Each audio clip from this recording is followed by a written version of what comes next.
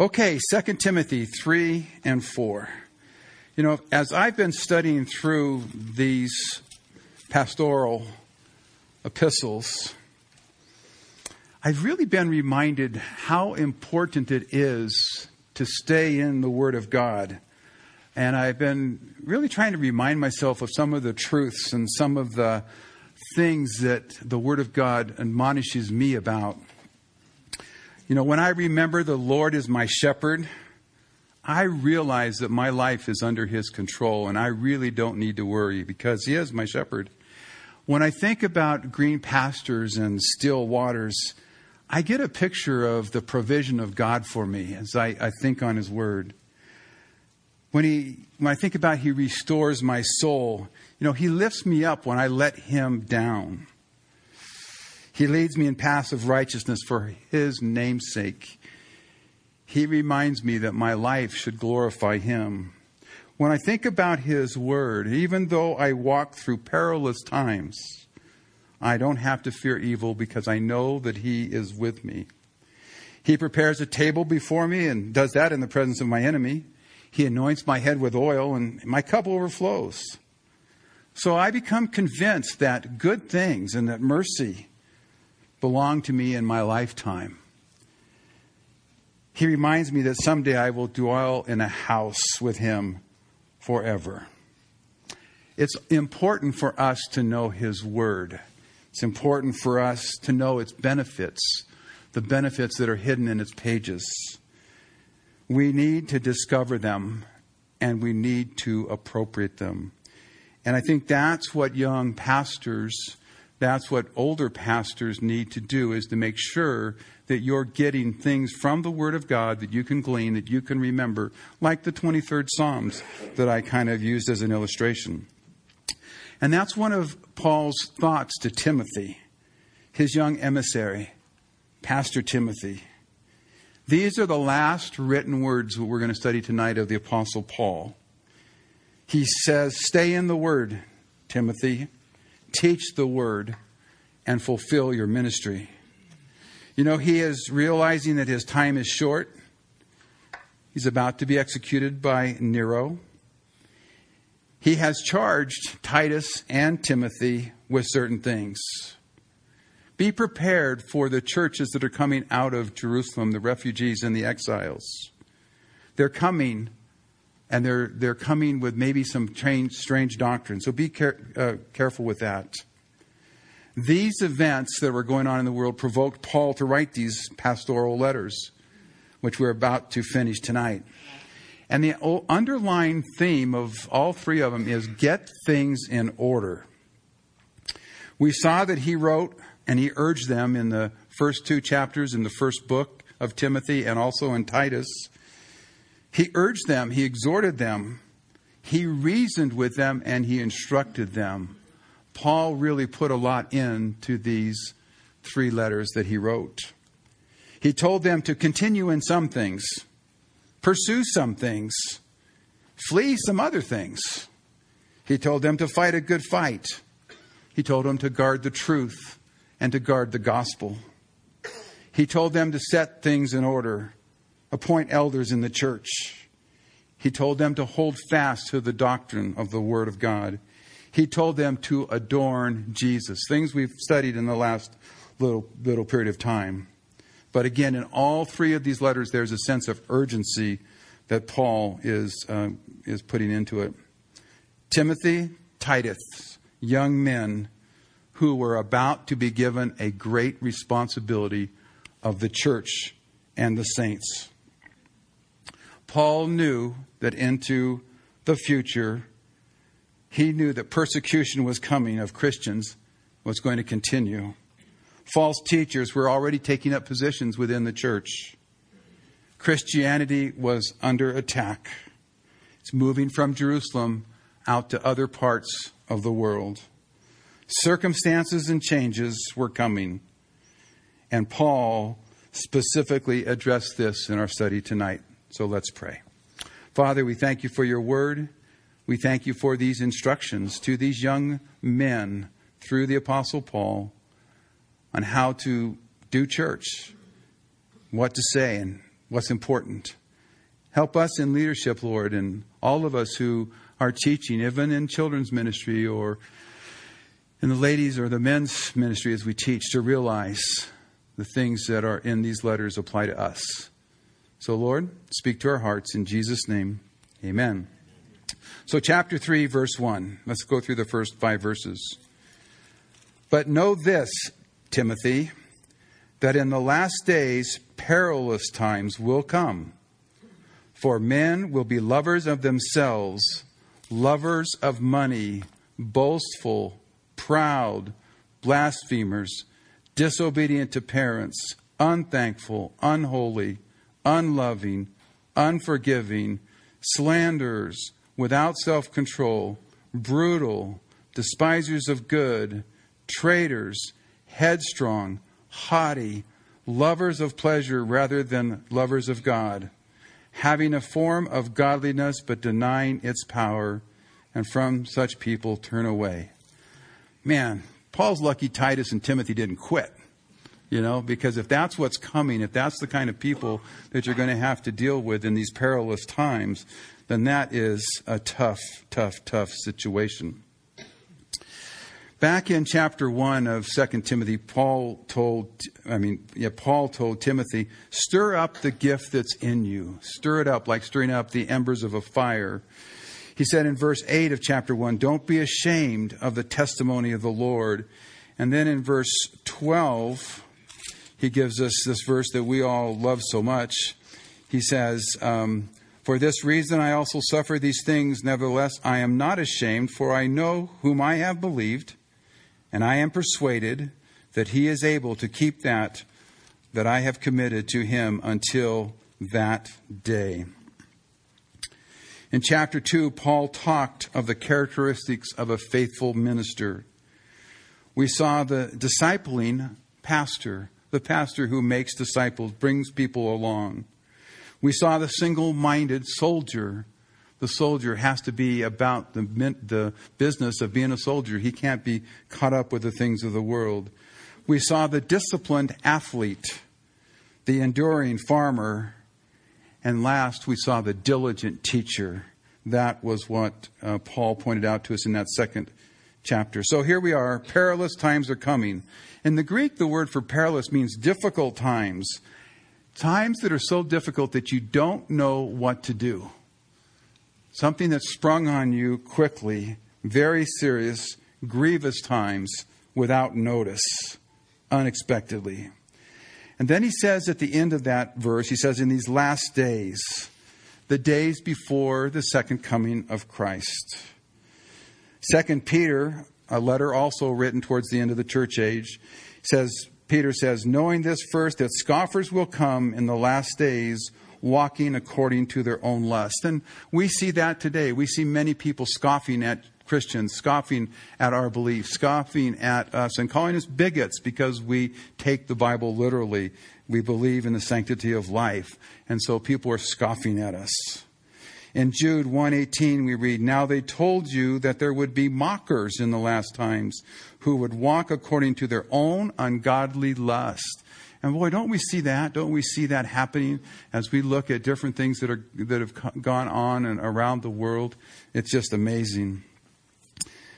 But then again, Paul's words in verse 12, I am not ashamed because I know whom I believed and that he is able.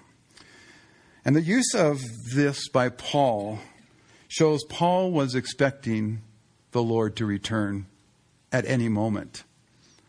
2,000 years later, we are expecting the Lord to return at any moment. And we know that by looking down. Look down at the end of verse 5b, because Paul tells Timothy, turn away from these people. Get away from these people, because he knew that the Lord was coming soon. So in verse 2, it says, again, Paul is writing to men. He says, for men will be lovers of them. What men is he talking about? Well, he's a pastor of a church. He's a pastor of the churches in the area around Ephesus. And Paul left him there and said, men will be lovers of themselves. And remember that Paul wrote to Timothy, this is how to act in the house of God. So first on the list is lovers of themselves. And that one thing, selfishness, leads to all other sins and all other things that are listed here for us, leading to coveting in all areas. And aren't the advertisers just horrible the way they make us all feel so inadequate in different things? We're inadequate in the way we dress. My exercise program stinks. My machine, the old machine that I have from 15 years ago, is outdated and doesn't work anymore. And the diet that I was on yesterday has been outdated by the diet today. Over and over and over again, advertising and marketing is telling us that we need to do things to help us with our appearance, help us with our health, help us save our money, change our status in life. Even in the colleges are saying, if you come to us online in 3 easy months, we can get you an MBA and you can get promoted at your job. And you can make more money and you can buy more things and you can have more stuff. Lovers of themselves turning to coveting all things. And that love of yourself pushes you to love money. Desiring more so you can get more. And we become boastful of the things that we have. We become proud, showing themselves above others, trying to talk ourselves above someone else. Blasphemers, evil speakers, revilers, and partiers. Disobedient to parent, unthankful and unholy, all speak about being unreligious and nothing, in other words, not having a purpose, not having a system to things, but just being disobedient. In verse 3, the King James Version reads like this: without natural affection, truce breakers, false accusers, incontent, fierce despisers of those things that are good. They speak of things that man does against his fellow man. And they all carry, in the way the Greek is structured there, the idea that they are truce breakers or covenant breakers. How many young pregnant girls come in pregnant because a guy made a covenant to her and says, I love you. He didn't love her, because if he loved her, he would have never done the things that he did. But he broke that covenant. We see in marriage the breaking of covenant. We see in contracts. We see in just relationships between people over and over the breakings of covenants and promises and agreements. It carries that meaning of covenant breaker. And then lacking self-control, incontinent, specifically in the area of sexual behavior. It seems that our society, along with Paul's society and the cities of Corinth and Athens and all of those cities, were wholly given over to their lust and to the physical things. And even today, we see that more and more of trying to attract people and to get people to give in to their sexual appetites. In verse 4, lovers of pleasure rather than lovers of God. Lovers of pleasure. Your love of pleasure will destroy your love for God. And it's so important that we be careful with the pleasures that we have. Sometimes we think we have liberty, but those liberties can take our time. They can take our energy. And then we get to a place to where we're not looking into His Word. We're not strengthening ourselves in the things that are important. In verse 4, a form of godliness, an outward appearance. And then, interesting, he says, having denied the power, the gospel to save. The gospel is the power to save you, but it's also the living regeneration. It's that regeneration that takes place, the sanctifying influence of it. Remember in Hebrews 4:12 it says that the Word of God is alive and active. That Word can constantly be regenerating us and making us new and making us alive. And then at the end of that section, it says, from such people, turn away. You know, when you look at what Paul was talking about here in perilous times, he must have been thinking, man, this is like the days of Noah. Well, I don't know what it's like when you guys look around at the perilous times of today, but it sure seems like it's the time of Noah. And at that time, God had to step in to the affairs of man and save man from himself. And, you know, there's this thing that's going on. We're waiting for that last person to get saved so we can get out of here. Okay? Well, there's a whole economy scale, and I kind of wrestle this with God sometimes. Okay, we're waiting for one more person to get saved. Okay, hundreds of people to get thousands of people, but there's millions going the other way. You know, where, God, are you going to come? I think he's going to come at any moment. I really do. And we should live our lives like that. And I think that's what Paul is saying to Timothy and to Titus. This is an urgent message I have for you. The Lord is at hand. Perilous times are coming. False teachers are coming into the church. Be aware of these things that I'm telling you about. Let's look at the next couple verses. So starting with verse 6. For of this sort, those who creep into households and make captives of gullible women, loaded down with sin, led away by various lusts, always learning and never able to come to the knowledge of the truth. Now, as Jannes and Jambres resisted Moses, so do these also resist the truth. Men of corrupt minds, disappointed concerning the faith. Paul tells us of these who cause trouble in the church, learning but never coming to the knowledge of the truth. And sometimes even within the church, there becomes a division between those who are in the academic side of the church and those who are in the emotional time. In Acts, it talks about the Stoics and the Epicurean, and these two groups were having battle over things. One group was really into feelings, the other group was really into knowledge and thinking.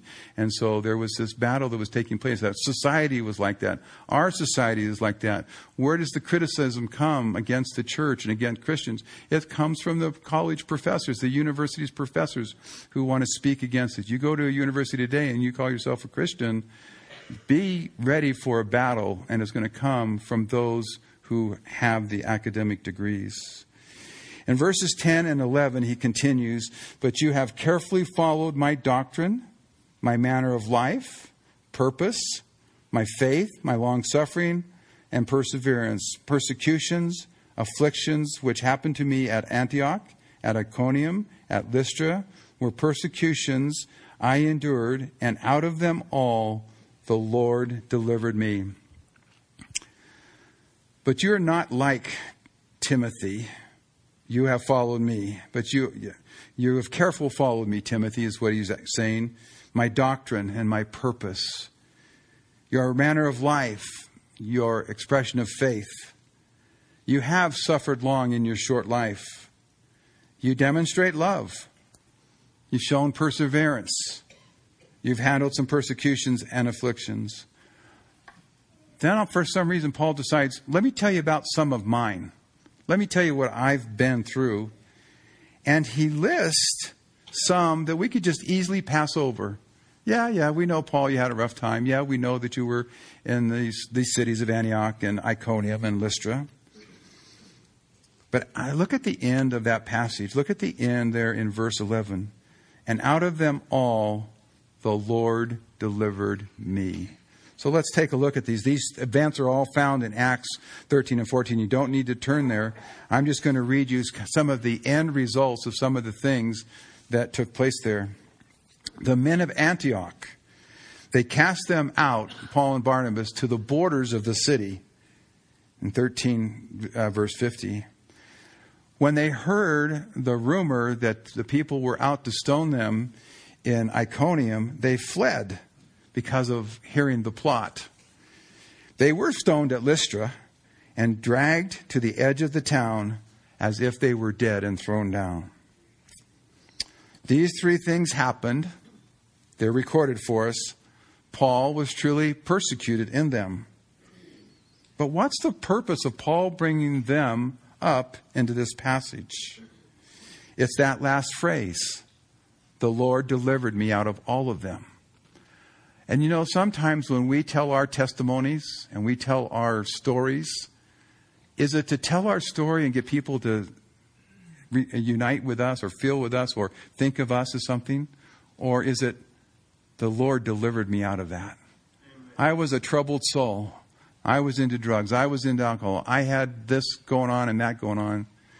Is it to bring up the fact that I had all this going on? Or is it to bring the glory to the Lord to say, but the Lord delivered me out of them all? Should be our purpose when we tell our story, to make sure that the Lord gets the glory. Amen. So as we look back at these things, or we look in our life, have you ever been cast out?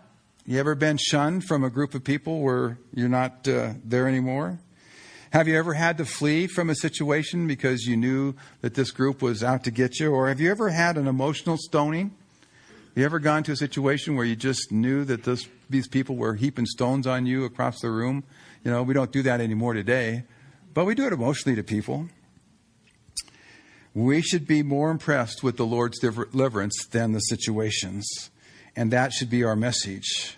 But even in these situations, look at how the Lord delivers. In Antioch, he delivered them from stoning by having some men take him out to the edge of town and throw him out of the borders. So yes, they were thrown out of town, but they didn't get stoned. And sometimes he saves from stoning by letting the foe's plan be known. So they heard the plan and they fled. They ran away, but they didn't get stoned. And sometimes he delivers from the stoning by letting you go through the stoning. They took him out to the edge of town, threw him down thinking that he was dead, but he was still alive. If they had done a good job of stoning, he would have been dead. But the Lord delivered him out of all of these things. Timothy, I want you to know persecution's coming, but the Lord will deliver you. No matter how he chooses to deliver you and me from the things that we face in our life, our message is, the Lord delivered me from them all. One of your favorite verses, like mine, is verse 12. Yes, and all who desire to live godly in Christ Jesus. How many of you desire to live godly in Christ Jesus? Amen. Shall suffer persecution. Thanks for the honesty, Ken. Thank you. If you desire to live a godly life, Patmos interns and students coming, you're going to suffer persecution. Many even use this against us for our stand of Christ. You know, if God is so good, then why are you going through this persecution? You know, if God is so good, why do you have cancer? If God is so good, why is this happening or that happening in your life?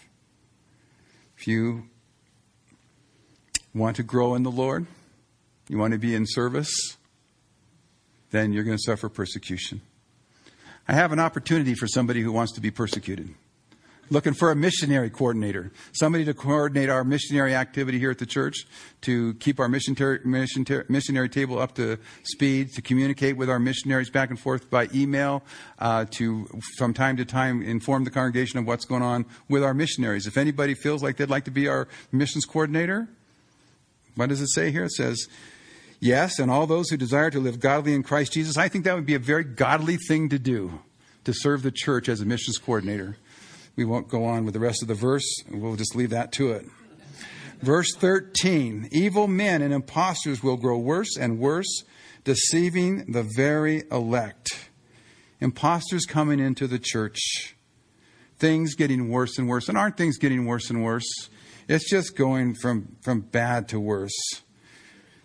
More and more people are calling good evil and evil good.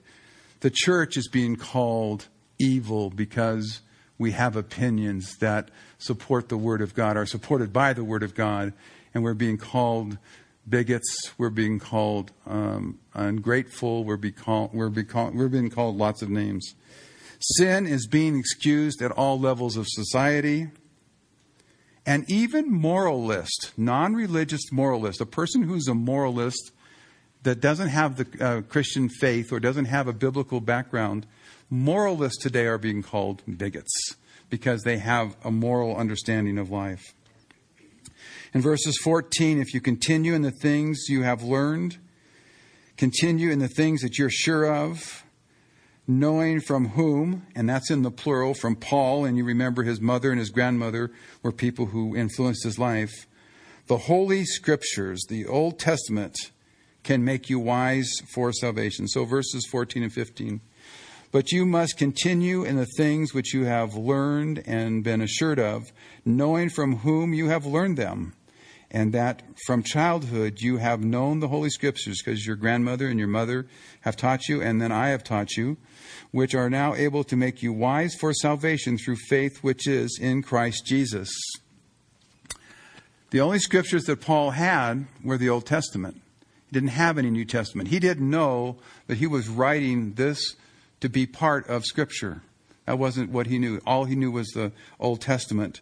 I was talking to somebody tonight at dinner, and he said, I saw more grace. He just finished the Old Testament, and he said, I've seen more grace in the Old Testament than I've ever seen before.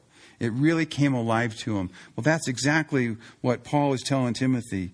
If you look at the Scriptures, they will make you wise for salvation in Christ Jesus. You will see Jesus in the Old Testament if you just make sure that you find him on every page. He is there. And then verses 16 and 17 is one of those verses that we looked at the weeks before we started going through the Bible in Genesis 1:1. We took a look at a couple verses and had a study on what the Word of God was all about, if you can remember those. We started that journey some time ago. We're going to finish it this year, and we're excited about that. But those three verses were 2 Timothy chapter 2:15, just a page over, where he tells Timothy, be diligent to present yourself approved to God, a worker who does not need to be ashamed, rightly dividing the word of truth. And then these verses, all Scripture is given by inspiration of God and is profitable for doctrine, for reproof, for correction, for instruction in righteousness, that the man or woman of God may be complete, thoroughly equipped for every good work. We are to be diligent in the way that we approach the study of God's Word. We are supposed to be able to discern the truth of Scripture. The other verse that we talked about was Hebrews 4:12. We know that the Word of God is active and alive and is discerning between the soul and spirit. It can cut us. Haven't you been reading the Bible sometimes and the Word of God just speaks to your heart and says, you know what? I really need to do that, or I really need to knock that off. That is the power of the living Word, because it is alive. And then in verse 16, all Scripture, and again, at the time, Paul didn't know that his letter was going to be included in that Scripture. It's given by the inspiration of God. It's God-breathed, God-inspired. The men who wrote down the words that we study in the Old Testament came from God. And that's what Paul's telling Timothy. These are inspired words. These are important words. They come from God himself. And they're profitable for doctrine, which means teaching the truth of God. You want to teach the truth of God? Teach from the Scriptures. Reproof, setting one right by using the Word of God. And then correction, also setting one right. Sometimes we might even call that rebuke. Instructions, disciplining, as a father would his son, of training, instructing, of warning, of examples, of kindness, promises, and even chastisement when necessary, even a swat if necessary. That's what the Word of God can do for us. And the purpose of that is so that the man of God would be equipped by the practical appropriation of Scripture. You want to be equipped to live in perilous times? Then be in the Word of God and be in it regularly, be in it always. And I think, like Pastor Brandon was explaining earlier, there's a time just to read the Bible. And just sit down and read it and let the Holy Spirit minister to you. Don't try to study it. Don't try to figure out every word. Why is this or that? Just read it. There's other times to go through and take a book of the Bible and study it and go into a little bit more depth. And there may be a time when you want to take a chapter or verse and look at every single word and just take your concordances and look it up and really get a good feel for what's going on. So there's different types of study and purposes of the Word of God. But the necessity of the Word of God to us as believers is so important. Don't we show it in the way we are? How many of you brought your Bibles to church tonight? Wow, the Word of God is important, okay, because you carry it to church. Don't you, some of you ladies, I see some faces here that go to ladies' Bible study on Thursdays. Why would you go study the Bible more? And guys, I see a bunch of the guys from the men's group. Why would you be going to Bible study Bible study, carrying your Bible around. Now Bible college. We're going to go into Bible college. Because that's what matters. It matters with the Word of God. That's the message Paul was trying to get to Timothy. Keep preaching the Word of God. Keep teaching the doctrines of the God. Keep the people in the Word of God. Because, others are going to come into the church and they're going to be imposters. They're going to come in and they're going to be able to tell you, I got this great series. I'm going to give you a series on how to make money by giving money. And then they go off on a series. Or they're going to give you a thing, I don't know how many little ones we have in here, but there were some pastors who were putting big bulletin boards up and come to church and find out the best part of sex from the Bible. And that's horrible to draw people in for that. But that was their purpose. That's what they were doing. Because imposters are going to come in. That's why Calvary Chapel goes through the Bible, Genesis to Revelation, book to book, verse by verse. It's called expository teaching. It's so that you learn it and then you can use it and you can apply it and it will work and minister in your lives. Amen. In our lives, we carry to church and we study in groups. But do we really get it's important to us and how important it is? And do we allow it to do its work in our lives? David said, your word is a lamp unto my feet and a light unto my path. That's what David said. And in Psalms 19, we have a really great song, which we probably could sing it if we wanted to, but we won't. The law of the Lord is perfect. This is Psalms 19, 7-10. Psalm of David. The law of the Lord is perfect, converting the soul. The testimony of the Lord is sure, making wise the simple. The statutes of the Lord are right and rejoicing the heart. The commandment of the Lord is pure, enlightening the eyes. The fear of the Lord is clean, enduring forever.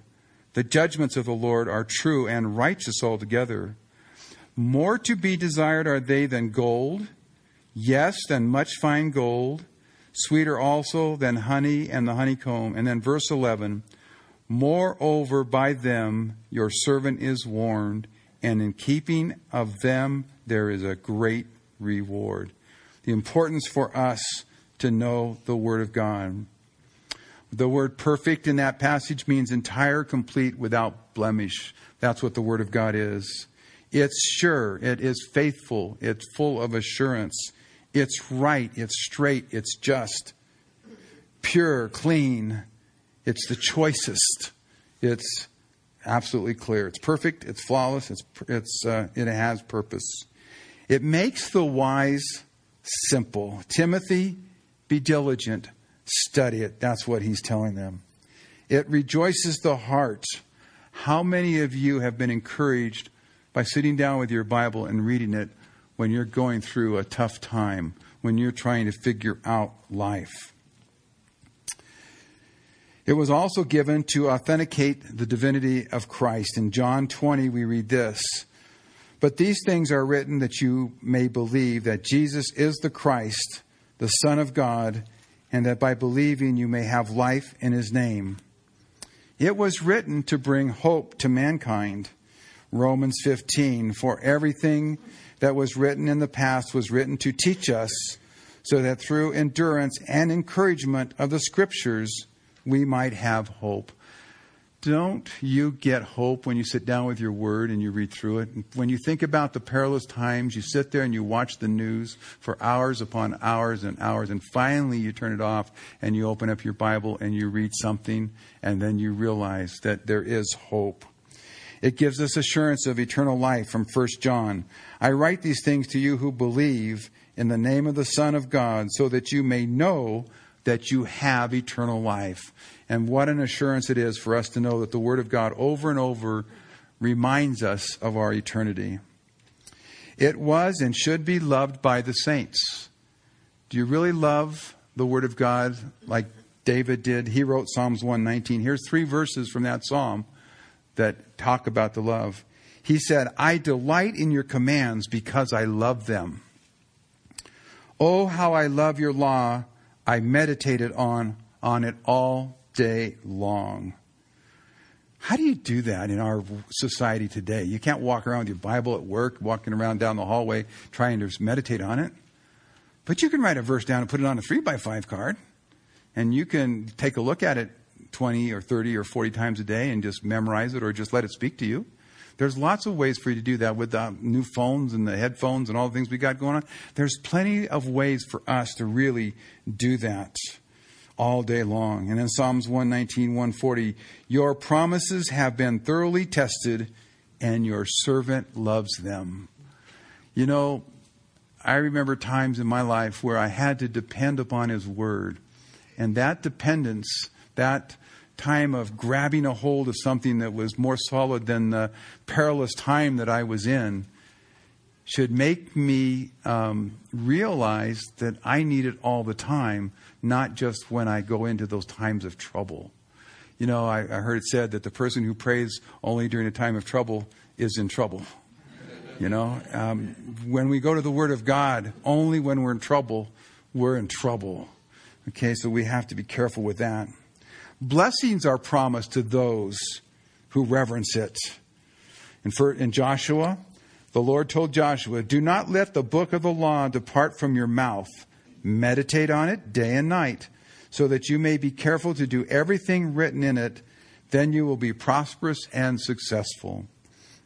Matthew chapter 7, Jesus on the Sermon on the Mount said, therefore, everyone who hears these words of mine and puts them to practice is like a wise man who built his house upon the rock. So when we look at Timothy, 2 Timothy chapter 2, verse 15, he was to be diligent when it came to the Word of God. He was to present himself approved to God. In other words, he wasn't to approach it haphazardly. The word for rightly dividing the truth is to cut it up straight and then to give it out. The word of truth. That's what he was to do. And because here in 3:16 we see it is given by God, it's inspired, it's profitable. It is to make us complete. It is to equip us for every good work. Paul had previously written to the Colossians and he said, let the word of Christ dwell in you richly as you teach and admonish one another. How the Word of God helps us when we have to deal with situations in the church or in our families or in emotions. Sometimes when things are really out of whack, we tend to want to go to the Scriptures for that. Now, sometimes we can be a little bit too flippant with it. You know, I hear somebody had a car accident and I walk, all things were together, bro. Just don't worry about it. That's not the right way to do it. Find something that gives them comfort. Okay, and so there's a way to use the Word of God, but it's important for us to do that. And then in chapter 4, Paul is giving Timothy one final charge, one last exhortation. And he does this before the God of the universe, before the judge. Remember, perilous times are coming. These are Paul's last words to Timothy. And he says, chapter 4, verse 1, I charge you, therefore, before God and the Lord Jesus Christ, who will judge the living and the dead at his appearing and his kingdom. Wow, man, he just took him to the throne room, to the trial room, to the courtroom of the world, of everything's going to be judged. I'm charging you before him. Preach the word. Be ready in season and out of season. Convince, rebuke, exhort with long-suffering and teaching.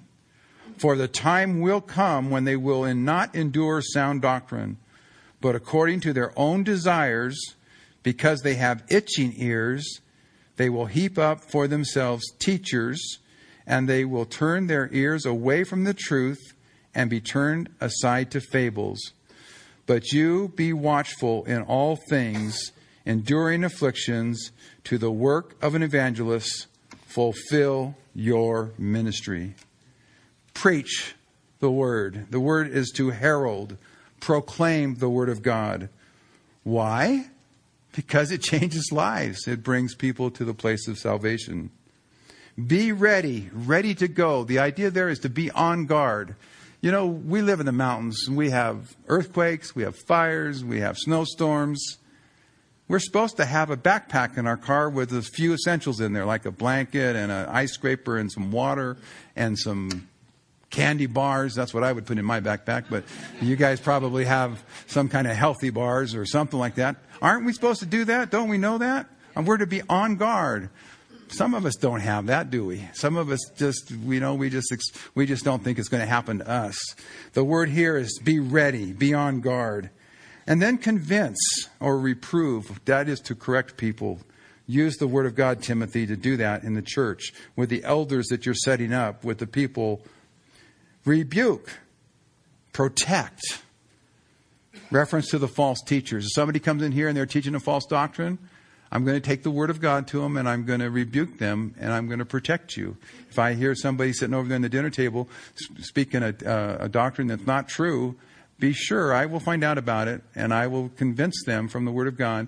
One of two things. Either by the word of God, your doctrine is incorrect, or by the word of God, you don't belong here. So that's what will happen, okay? But that's what he's telling Timothy. He's telling Timothy, protect the people, rebuke them, exhort, encourage, and lift up. And that is such a great attribute. That is such a great ministry. If God's given you the ability to lift others up, start doing it. Just do it all the time. Lift people up. Be happy for them. Thank them for their ministry. Thank them for their service. Hey, Ken, where are you? Where's Ken? Ken, thanks for picking up all those pitchers of water tonight. I appreciate that. If you see somebody, encourage them. Let them know that you see it, okay? Because that's important. Teaching, doctrine, rightly dividing the word of truth. Cut it cleanly and pass it out so people can use it. And the time will come when people will be lovers of themselves. They won't listen to solid teaching. They'll find a study like tonight boring, because it doesn't have a lot of stories in it, and it doesn't have a lot of hoopla with it. Well, people do that. People go from church to church trying to find somebody who appeases them, somebody who can make them laugh, or somebody who can tickle their ears, is what it says here. They will listen to those teachers because they're teaching what the people want to hear rather than what God's word says. And so, Timothy, teach the word. Itching, the word itching there is having a craving to hear teachers who give them pleasure, who make them feel good, even turning away from hearing the truth unto fables. But you, Timothy, be watchful, endure affliction, set an example, spread the gospel. And then he says, fulfill your ministry, the thing that you were called to. Paul's very last word of this charge: complete your responsibilities as a minister. And then he emphasizes that by giving some great words of his ministry. He's saying, Timothy, I want you to finish the ministry that you've been called to. I want you to complete the work that I'm giving you. I want you to get it over. Fulfill your ministry. And then Paul says of himself in verse 6, for I am already being poured out as a drink offering, and the time of departure is at hand. I have fought the good fight. I have finished the race. I have kept the faith. Finally, there is laid up for me the crown of righteousness, which the Lord, the righteous judge, will give me on that day, and not to me only, but also to all who have loved his appearing, those who are looking forward to him coming. Emphasizing his own ministry, he tells Timothy, fulfill your ministry. I charge you to preach the word, be ready, convince, rebuke, exhort. Timothy, be willing to be poured out. Fight the good fight. Run the race to the end and keep the faith. One last thought. Paul's life and this charge to Timothy to fulfill his ministry should cause us to be reminded that our finishing depends upon the way of our doing. What are we doing right now? The way of our doing should depend upon us staying in the Word and reminding ourselves of its truths and its admonitions. The way that we finish depends on what we're doing right now, and if we're in the Word and if we're paying attention to it.